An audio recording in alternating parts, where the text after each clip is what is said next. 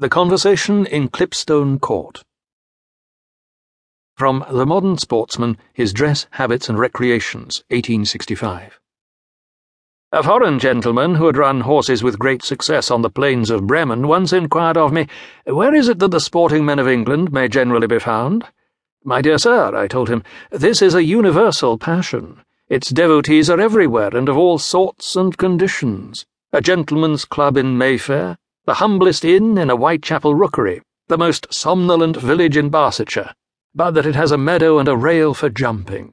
Anywhere and everywhere, these are the places where the sporting men of England are generally to be found." Sky, the colour of a fish's underside. Grey smoke diffusing over 1,000 house fronts. A wind moving in from the east. London. Clipstone Court lies on the western approach to Tottenham Court Road, slightly beyond Gooch Street, and is not much visited. There is a cab rank at which no cab was ever seen standing, and a murky tobacconist's, over whose lintel no customer in search of enlightenment from the copies of the Raff's Journal and the Larky's Swell that hang in the window was ever known to tread.